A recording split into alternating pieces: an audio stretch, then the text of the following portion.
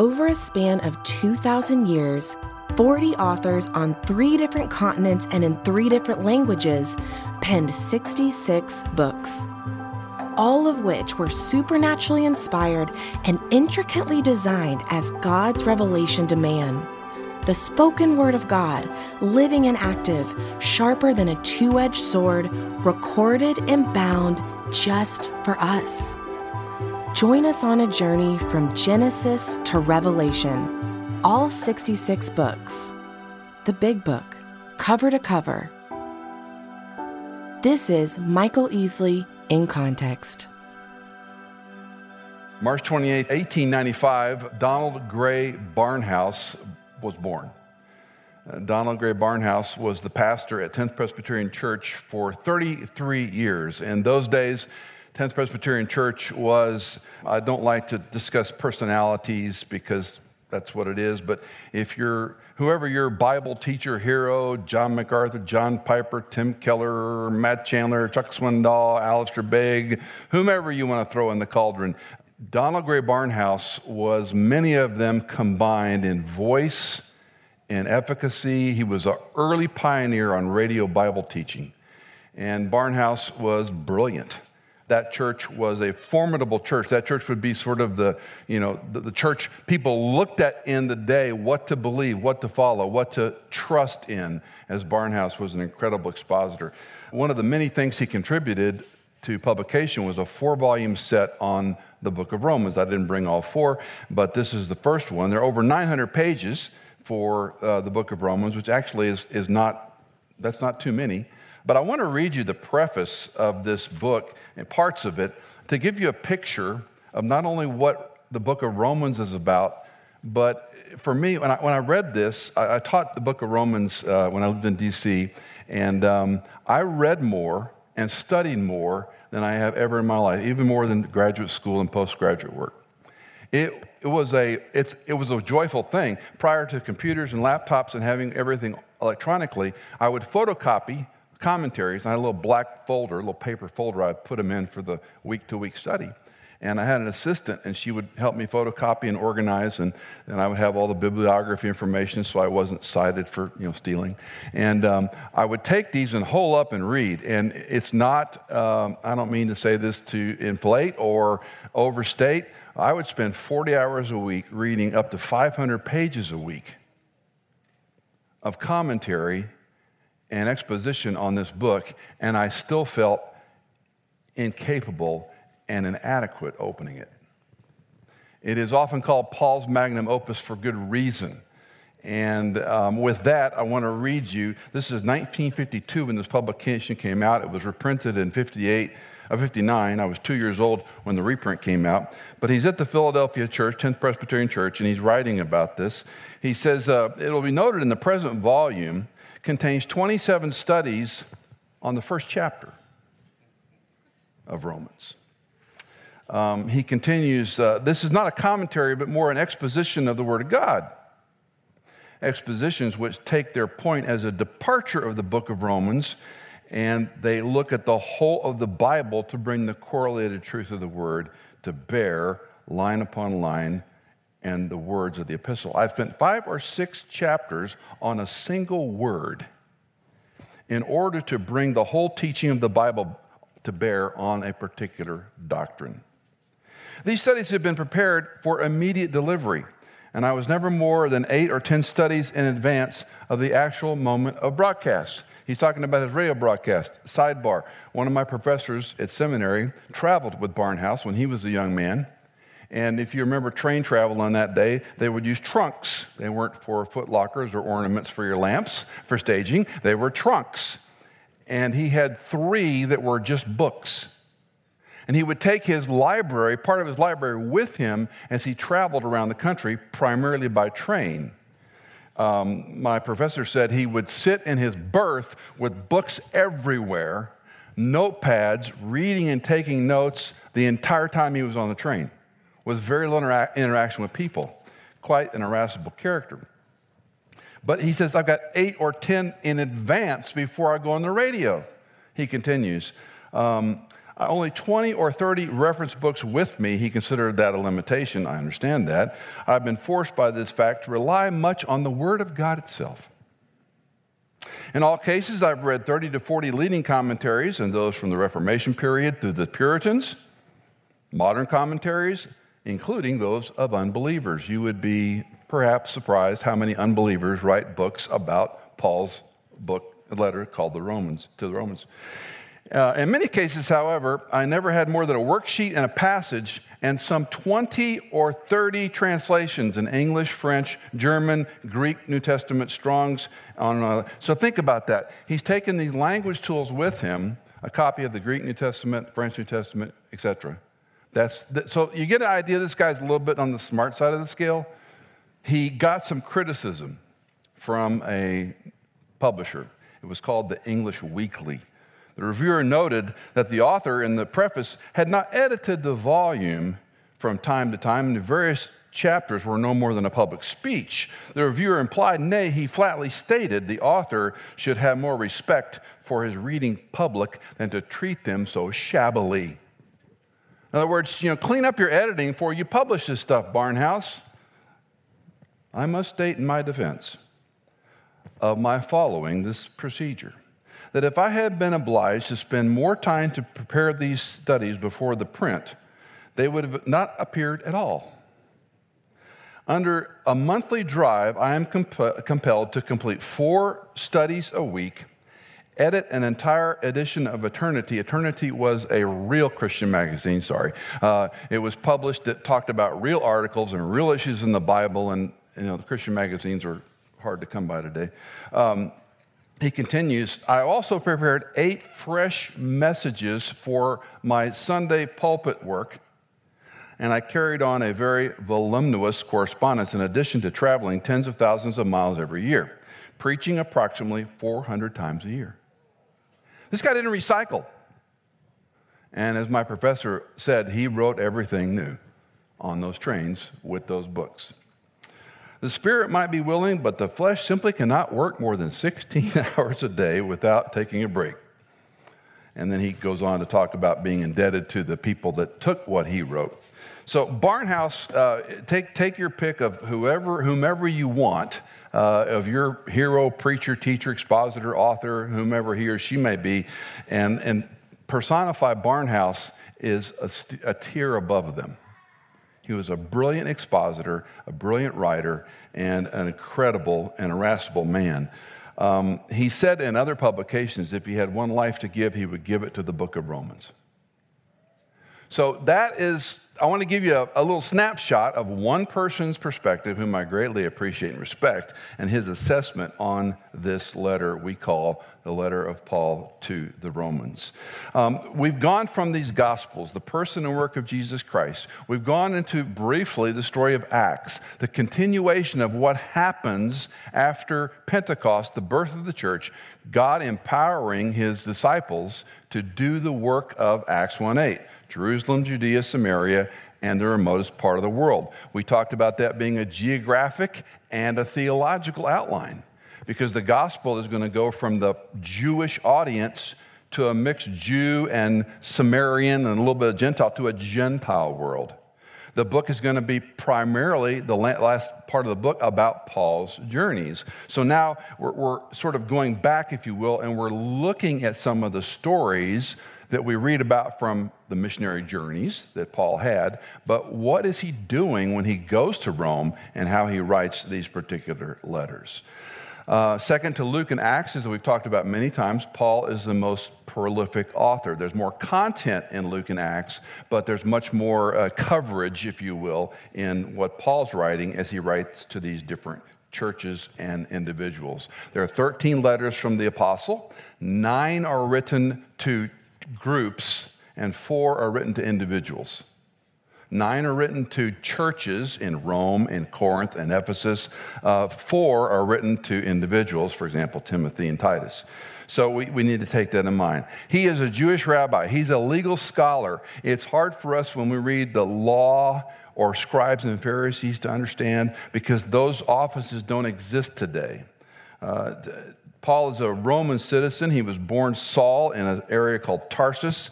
He went to what we would probably compare to a Jewish Ivy League school. The school of Gamaliel, whether you're a Harvard or Yale or whomever fan you look at, that's the Ivy League tower. That would be where Paul was in the school of Gamaliel. Keep in mind, just like today, schools have departments. Schools were known for certain things. Gamaliel was known for certain things. And to align himself and identify himself with Gamaliel was to say, this is how I was trained. This is what I was taught.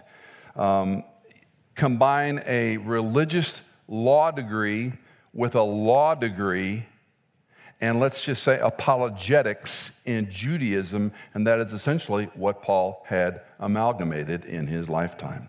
It was a high privilege to go to that school, to sit under Gamaliel. And don't think of a classroom education. These were entourages. If you've been to Israel, you can still see rabbis walking the old city streets with a little entourage behind them. Those are their disciples. And they meet all day, every day, like a job. They're paid for by the government, and their job is to study rabbinic teaching and become a rabbi in those different pockets, those different groups, S-E-S-C-T. I can't say that word because it comes out wrong. Sects. They sect groups, and there's a lot of them in Judaism. Galatians 1:14, he notes his academic achievement advanced his peers. We would say he was the top of the class. He was the guy that passed the bar the first time that everybody else hates. He is a young religious scholar. He's a self-described and other-described zealot for Judaism.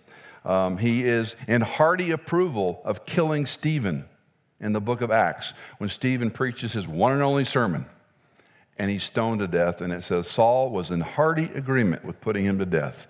He's in the way, it's like guarding cloaks. So the religious leaders, the Pharisees or scribes who stoned Stephen to death had taken off their outer garment and sort of had a coat rack, and Saul is standing by the coat rack, as it were, watching them kill Stephen, with whom he's approving. He acts like a prosecutor. He travels with papers that are authoritative outside of Jerusalem to arrest and bring back to Jerusalem these Jews who have adopted or believed in or are embracing this Jesus. And you got to scratch your head, even if you're a student of history. Why would they care? Why would they care if somebody starts believing something different than they taught? Judaism was a highly protected political religious system. If you didn't agree or you attacked it, it was sedition. It was a crime. There was no freedom of religion.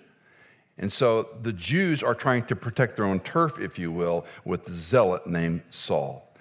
In hearty approval of killing Stephen, we have, of course, this dramatic story in Acts chapter 9, which I want you to follow as I read.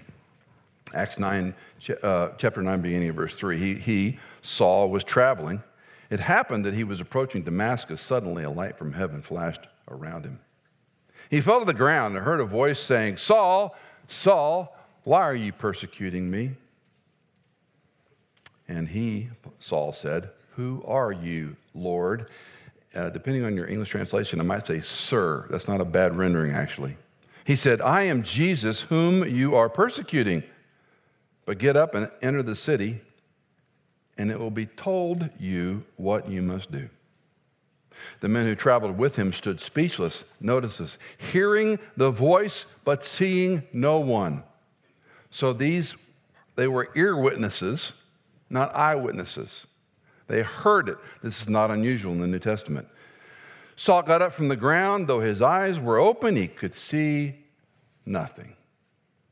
And leading him by the hand, they brought him into Damascus. He was there 3 days without sight and neither ate nor drank. Students of Scripture have marveled at the logic, the theology, the doctrinal clarity, the emotion, the passion, the way Paul is going to write. And when you look at this, here's a Jew's Jew that is being sent with the authority to arrest people who are believing in this Jesus. It would not be unlike having a warrant for your arrest and taking you back to Jerusalem to see what would effectively be the religious police of the day, the scribes and Pharisees. And what happens to this Jew's Jew, this man who's got a pedigree unlike anybody, top of his class. Think of a religious attorney more than a priest in robes, with the authority to arrest these people and bring them back to Jerusalem for trial. John Whitmer, in his commentary, opens in a beautiful way. The letter is a premier example of epistolary form of writing. It's epistles, writing an epistle, not only in the Pauline body of material, but in the New Testament also of all ancient literature. It stands first in every list of the Apostle Paul's writing, though it was not first in the time of composition. So this is the standout book of Paul, but it wasn't the first one he wrote. That's what he's saying. This bears witness to the importance of the work, both in its theme and content. It may also reflect the significance of the location of the letter's first readers, the imperial capital of Rome. Think about going to Washington, D.C. He continues, in addition to possible ties, grows out of the fact that the book of Acts ends with Paul in Rome, so the letter to the Romans follows naturally in the order of the books of our Bible. Paul's letters are often considered technical and doctrinaire. They're hard to read sometimes for a casual reader, but they're a work of art. They're magnificently constructed letters. His writing was extraordinary. He's often considered doctrinaire and too theological. He's about 50-50. If you read Pauline literature carefully, he's about 50 theology and 50 practical application. In fact, we joke when you read Ephesians, it's be, do, not to be, but be, do, be, do. This is who you are to be, and this is what you do based on who you are. Paul's literature is remarkable in the way it can go from this theological stratosphere to the most practical shoe leather theology in one fell swoop. We all know those people that are too brilliant for their own good. They tend to be in universities. They tend to teach esoteric courses. Brilliant men and women. But, they don't understand, some basic things in life. Well, Paul would be a combination of a brilliant man who understood life, a shoe leather theologian who was also an academic. Romans is the most systematic of all epistles in the sense that it traces the condemnation of mankind to justification, from sanctification to glorification, the Jews and Gentiles. And this depiction of the book of Romans is a magnum opus for many theologians. It covers doctrines of the depravity of man, the sin nature, the price of our redemption, propitiation, justification, righteousness, what it means to be declared righteous, reckoned as righteousness before God. It declares the gospel at all times, at all costs, and in all situations. Well, no sooner than we are taxed, than we are challenged to read this graduate school kind of book, he gives us what I call a careful biblical theology that is really void in most churches today. It's an intimately personal book, but it's highly doctrinaire. You typically have theoreticians, if you know about think tanks. I've always wanted to have a job at a think tank, just to be paid to think. Never got that job. I'd love to be paid a nice six-figure fat salary with expense accounts and all the technology and have everything on my computer and just think. Sounds like a pretty sweet gig to me. I didn't get that gig.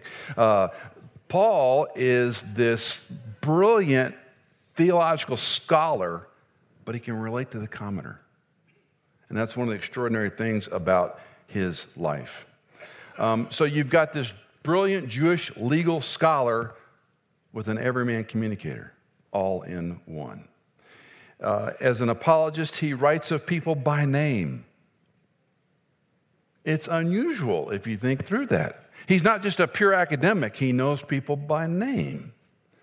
In the last chapter of Romans, which is often overlooked by Bible students, there are many individuals. The count is a little bit hard because is he talking about a family group or an individual? Let's just say a round number of 20. He mentions 20-some people, and he says one or two things about them. He knew his people, and they're ensconced forever in the living Word of God. No fewer than 20 homes and individuals are mentioned by Paul, both from an endearing and encouraging way as well as a rebuking. Paul is an amazing individual, and he was used mightily by God.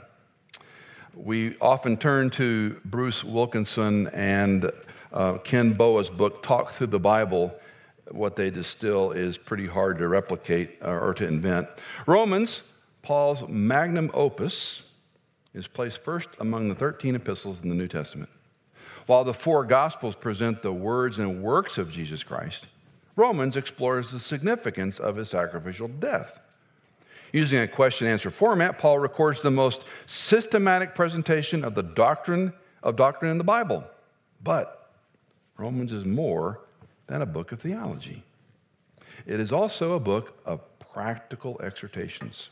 The good news of Jesus Christ is more than facts to be believed. It is also a life to be lived, a life of righteousness befitting the person, quote, justified freely by his grace through the redemption that is in Jesus Christ. Romans chapter 3, verse 24.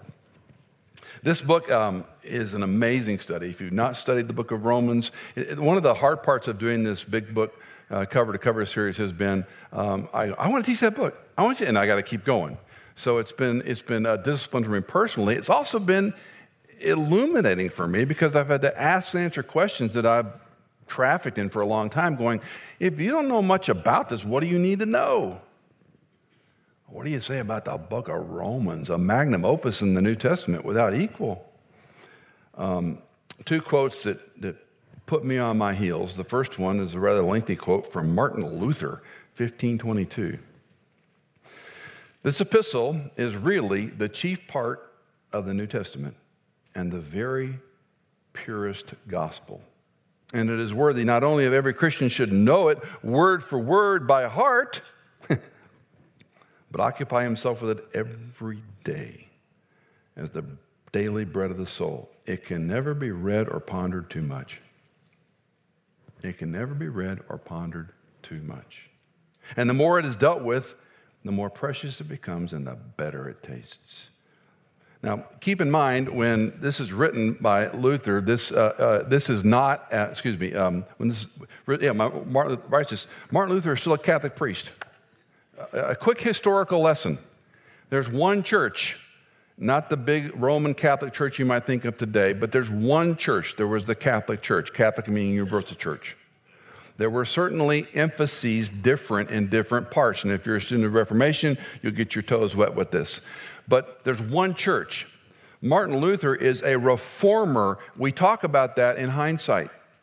He was a Catholic priest. He was an academic. He was brilliant. He was a tortured soul. And when Luther is reading the book of Romans, this is what rocks his world. And he begins preaching the gospel. And that goes against the grain of what the Catholic Church was doing in other parts of the world. And so when you read something like this, it's hard because we don't know our history real well. It was all one happy family, basically. Now, there were certainly differences geographically, but Luther is the one who strikes the match on what we will later call the Reformation. Now, I read this, and I had to stop. And I'm thinking about, okay, word by word, I know it by heart, occupy himself with it every day. It can never be read or pondered too much. And it's sort of perhaps a, confession/last identification. How many of us even look at the Bible this carefully? I don't use guilt and shame. I abhor guilt and shame in my own life. I hate it when people try to use it on me. But I read a comment like this from Martin Luther, and I go, to know it word for word by heart, to occupy himself with it every day, the daily bread for the soul. It can never be read or pondered too much. And I simply ask you to ask yourself the question, is that remotely true for you? The problem with prosperity, in my estimation, is that we've become comfortable in our own successes, and God is an also-ran. He's rarely first place in our lives. We're friendly, right? We're friends. We can say it. He's rarely. When is he first place? When you have a health problem, a problem with your marriage, problem with your child, problem with your job, when you're sued. That's when we get busy with God. And one of my biggest nauseating concerns is when we go through trouble, is that God saying, you need to get back recalibrated with me? Doesn't mean the outcome is going to be better. It's just that I think these troubles in life we have are the guardrails of getting back to what's important eternally. And that's hard for all of us, especially when we live in a fairly comfortable, prosperous life. When I read something like this from Luther or other commentaries, I'm put back on my heels and I think about my life, my hobbies, my interests, my desire, my money, my house, my family, my children, my grandchildren, and I get real smug and I go, am I really as passionate about who this Jesus is as I am about my life working? The step of faith for most of us is if we have this calibrated properly, we will not be worried about the things of the world. Remember the old hymn, the things of the earth will go strangely dim in the light of his glory and grace. I mean to encourage you, not shame you. When your walk with Christ is intimate, things tend to lessen their grip on you. Broken marriages, broken hearts, children that disappoint us, health issues, financial downturns, loss of employment, etc. Because if I'm zeroed in, if I'm dialed in, if I'm balanced with my walk in intimacy with Jesus Christ, am I better or less equipped to handle the disappointments of a fallen world? You all know this. This is nothing new. The problem is success is seductive. I like it. I like not having a mortgage. I like being free to use our money the way we want. We worked all our married life to get to a point where we were independent, owned our house outright, could give more money away, could be invested in our kids and grandkids. We followed the plan. And believe me, it didn't work because we were smart. It works because the plan works. It's just stewardship. It's being smart, not stupid. And one day you wake up and you go, well, is that all there is? And yeah, you can do more things. I do more things. I love my life at this chapter. Don't hear me wrong. I wrote in the margin of my notes, Michael, are you a slave to righteousness or yourself? I'm a slave to self. I like being comfortable. I like eating what I want to eat. I like doing what and don't hear me saying those things are wrong or bad. I'm not some, esoteric, ascetic person that wants to live out, well, sometimes I am, but be that as it may, it's not my dream in life. I really enjoy the prosperity that Cindy and I, in God's kindness, have been able to manage. I love being able to help people and our kids and do things like this and come and go as we please and not worry about mortgage or can we afford this or can we afford it. It's a wonderful, wonderful posture to be. Am I using it for the glory of Jesus Christ or just for comfort? That's one we all have to wrestle with. Philip Schaff wrote an 8-volume set north of 7,000 pages called The History of the Christian Church. It's not what we would consider completely evangelical, fundamental, Bible-believing, but he's got a lot of gold in this set. He writes of Romans, it is the most remarkable production of the most remarkable man. It is his heart. It contains his theology, theoretical and practical, for which he lived and died. It gives the clearest and fullest exposition of the doctrines of sin and grace and the best possible solution of the universal dominion of sin and death in the universal redemption of the second Adam. It's not the best piece of theology, but it's very well written. It's a magnum opus in many ways. Romans, during this time when it's written, and the audience it's written to comprises probably 80-50. The Corinthian church is going to play in soon. But you've got Paul the Apostle struck blind. 3 days later, Antipas comes, not Antipas, Ananias comes, and he's terrified. That's a wonderful story to read in Acts. Ananias does not want to go see Saul of Tarsus and tell him what's happening. He's terrified. I love at the end, the Lord says, go. He's a chosen servant of mine. I can see Ananias' tail tuck going, okay. And he goes to tell Paul what's happening to him. He's Saul at the time. And Saul becomes a force. Jerusalem, Judea, Samaria, the remotest part of the earth. A Jew's Jew, a Jewish scholar, a rabbinic scholar, a lawyer, we would think of him more accurately, who's going to take the gospel to the world. And he's going to have an incredible life story, not one he envisioned. Well, through this, there's so much in the book, and I want to give you some general observations, and I want to try to land our time together on perhaps the most important takeaway from the book of Romans, which I don't know if I can distill that. Number one, it's hard to miss the primary point of the letter to the believers in Rome is the righteousness of God. In the front page of my Bible, I've got several things written, and that's one of it. This is, some call it the gospelness of righteousness, if you want to call it that, but it's the righteousness of God. Now, there's lots of outlines and observations, and I don't want to tell you any of these is definitive, but my goal in this big book series is to give you something to put your hands on, to grasp these massive things in a way that hopefully will encourage you as you read the scripture. And so let's look first at these general observations. Chapter 1 to 8 is God's righteousness is revealed. So Paul the apostle, who is a lawyer by training as well as a theological scholar, is going to argue about God is righteous and what that righteousness means. In chapters 9 to 11, he's going to speak of God's righteousness being vindicated. In other words, he's perfect, he's pure in everything he does and says. And those who live apart from that, there will be a vindication. There will be, let's say, a price to pay. And then finally, that we see God's righteousness applied in verses 12 to 16. Now, let me just point out, chapters 1 to 11 are pretty doctrinaire and pretty theological. Chapters 12 to 16 are the most shoe leather, practical, how-to book you'll ever read.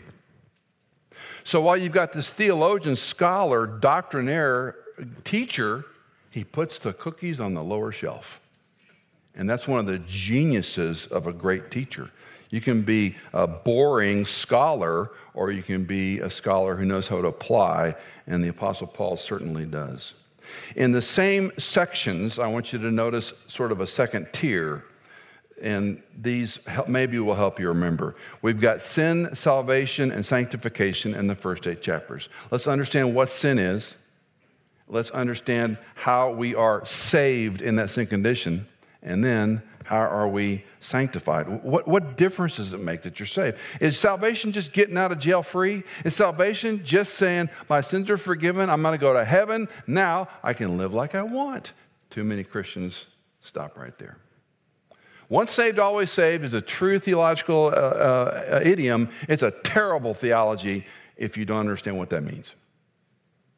Once saved, always saved is a positional declaration of Christ's work for your life and mine. How shall we then live is the ongoing experience, the ongoing experiment. What do I do now that my salvation is secure?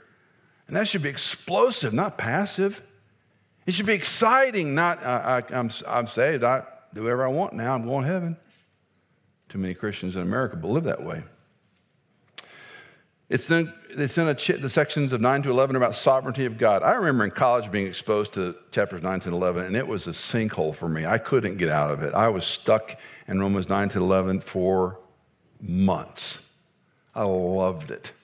Still do. And then finally, service. How do we then serve based on these?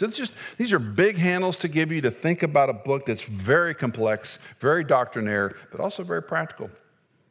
Think about some general observations. It's the longest and most theologically detailed work that Paul gives us. Students, teachers, ministers, pastors, precept, whatever you are, they return to this book again and again and again and again. I have a friend in one of those aforementioned groups, and they were talking about the Romans and the schedule, and they laughed, going, how can you do Romans in that amount of time? I said, I don't know. I started preaching it when we lived in Washington, D.C., Northern Virginia, and I left at chapter 6 to go to Chicago to a different ministry, and I had some people from the church say, you can't leave, you haven't finished Romans. So, well, you have to study it yourself. But I would also add it was perhaps the most rich personal study time of my life was when I was teaching through the book of Romans. Some broad sweeping observations. Sin and judgment are big themes. And of course, in our current culture, we're never going to talk about sin, must let judgment. Jesus loves. We're going to talk about love winning. We're going to talk about, God's not going to do those kind of things to people. Well, that's really bad theology because it's people that do things to themselves, not God. Righteousness, a huge theme in the book. Salvation, a clear doctrine, soteriology is formed in Romans, unlike any other book of the Bible.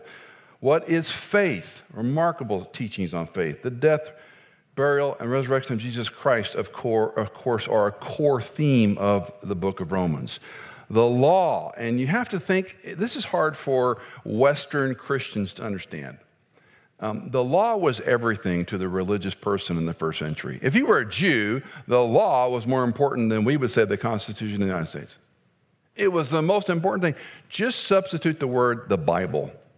That's an easy way for me to understand. When people talk about the law, they're not just talking about 10 Commandments. They're not talking only about the Pentateuch, the corpus that would be known as the Bible early on. They're talking about the Word of God and aligning yourself to the law of God. The Holy Spirit, the role and the status of Israel, and other topics. But these are just some of the broad sweeping topics theologically. They can be doctrinaire. But why you believe what you believe isn't important. It's critical. Why you believe what you believe isn't a matter of opinion. It's a matter of eternality. And that's what Romans lays out. It is a book about justification by faith. And perhaps that is one of the most important themes as we take away from this book. Paul's going to write a line-by-line defense of man's sinful condition, his helplessness, his hopelessness apart from the work of Jesus Christ, and how dire and desperate our condition might be.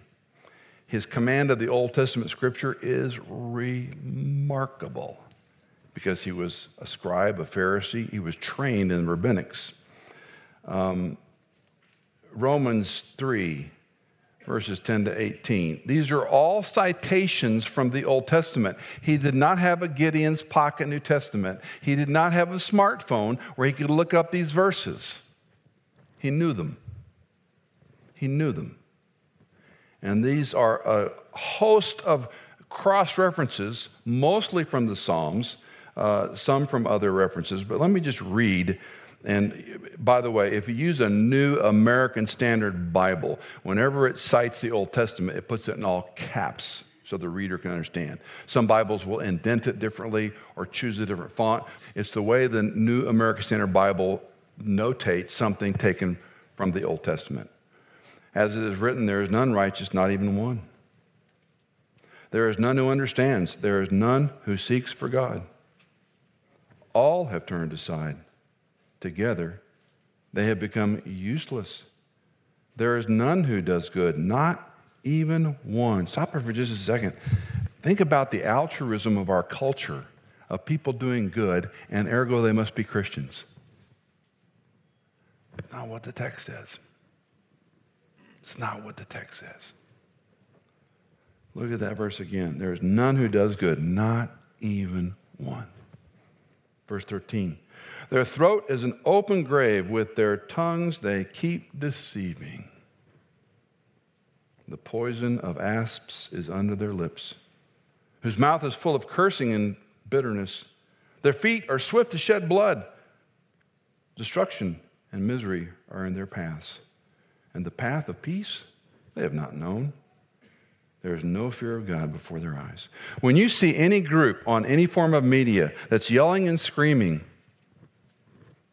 think of this passage. I'm guilty of getting animated. I'm guilty of getting emotional and yelling and screaming. But think of this passage. Sometimes the louder we get is evidence of what we don't know. The summary that many Christians know perhaps too well is Romans 3:23. For all have sinned and fall short of the glory of God. Not some, not most, all have sinned and fall short of the glory of God. And it's a silly illustration, but it's effective for me, and it's effective for kids, and it's effective for your friends. I give you a rock, I take a rock, throw it as far as you can and get to God. You might throw farther than me, I might throw farther than you. We both fall short. None righteous, no, not one.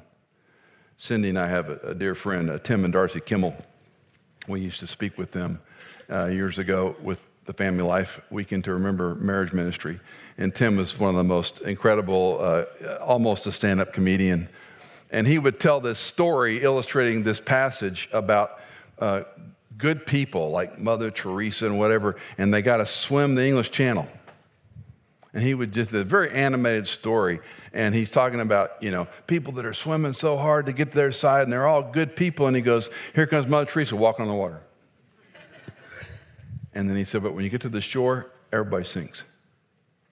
You can throw it farther than me, I can throw the rock farther than you, we both fall short. There's none righteous, no, not one. See, that's not a real, cheery message to give churches these days. It's the truth of the Scripture. We all have sinned and fallen short of the glory of God. He establishes the helpless condition. And then he says in Romans 6:23, if it wasn't bad enough, let's make it worse. The wages of sin is death. What do you earn? You earn death. You're a sinner by nature. You're born into sin, you and I. We all sin. We all fall short of God's gold standard. The result of that, well, you're going to die. Everybody dies. But the free gift of God is eternal life in Christ Jesus our Lord. This free gift hangs up more people on the planet than any concept in biblical discussions. Every world religious system is built on a doing certain things to get to some place, except biblical Christianity. It is the only, quote, religion, or I would say faith, where you trust someone else to do for you what you cannot do for yourself. It blows our minds. It ruins our pride. It takes away our own ability. You can't do this. You can never be good enough. The wages of sin is death, and we're all going to get what we earned, death. Because we're sinners, we earn death. But Romans 5:8, marvelous verse. But God demonstrates his own love toward us in that while we were yet sinners, Christ died for us. Would you read it with me? But God demonstrates his own love toward us in that while we were yet sinners, Christ died for us. How often did we hear this as children, that we had to kind of do our part, had to kind of clean up our act? Some of you might have grown up in churches where people walked the aisle and prayed the prayer, and it was not uncommon to metaphorically leave your cigarettes behind, leave your drinking behind, leave your fill in a blank behind, and walk that aisle and pray the prayer. One of the reasons I've told you this before, I can't go to those kind of churches, is I'd walk the aisle probably every other week. Because I always feel like there's something left undone. But God demonstrated his own love for us, and while we were yet sinners. Not when you cleaned up your act, not when you got a little bit better, not when you gave more money to some nonprofit. While we were yet sinners, he died for us. When I finished my last degree many years ago, a friend gave me a pen, and it's exactly this pen, but I gave it away to another friend who I thought it would mean more to. But it's the same, just a cross pen. And she had the words, but God, ... engraved on it. In about 1980, I don't know when it was, 85. And it was in a reference to this verse. But God demonstrates his own love toward us, in that while we were yet sinners. Not when you were a little better than everybody else. Man can do nothing but God. You and I and our efforts are unimportant to God when it comes to a relationship with Jesus Christ. We're sinners. It's a sad but true commentary. You're all a bunch of sinners. I'm a big fat sinner. And that's where this discussion needs to be ground level. We could not get to him, so he came to us. We couldn't be good enough to do for ourselves what only he could do for us. He came to us in our simple estate. He dies in our place on our behalf instead of us. Man's dilemma is he's presented a case closed.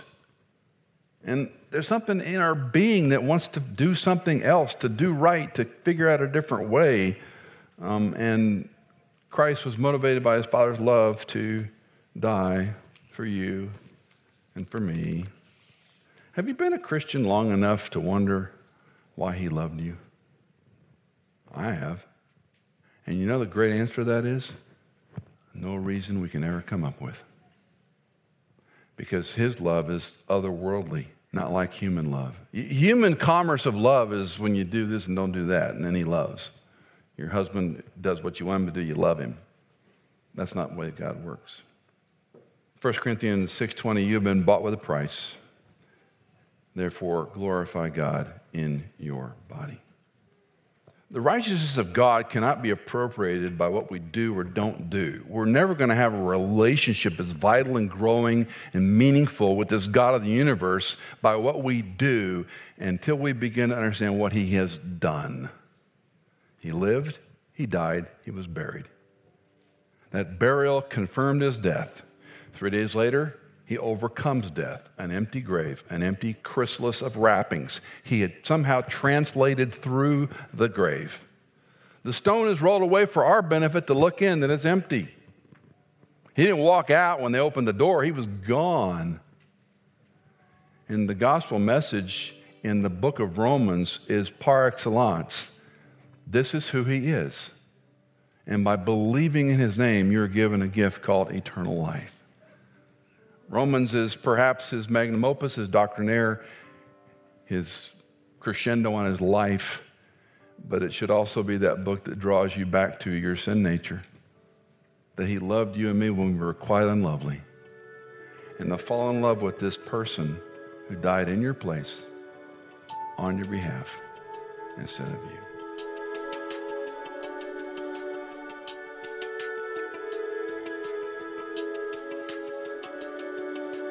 Michael Easley in Context is fully funded by our listeners.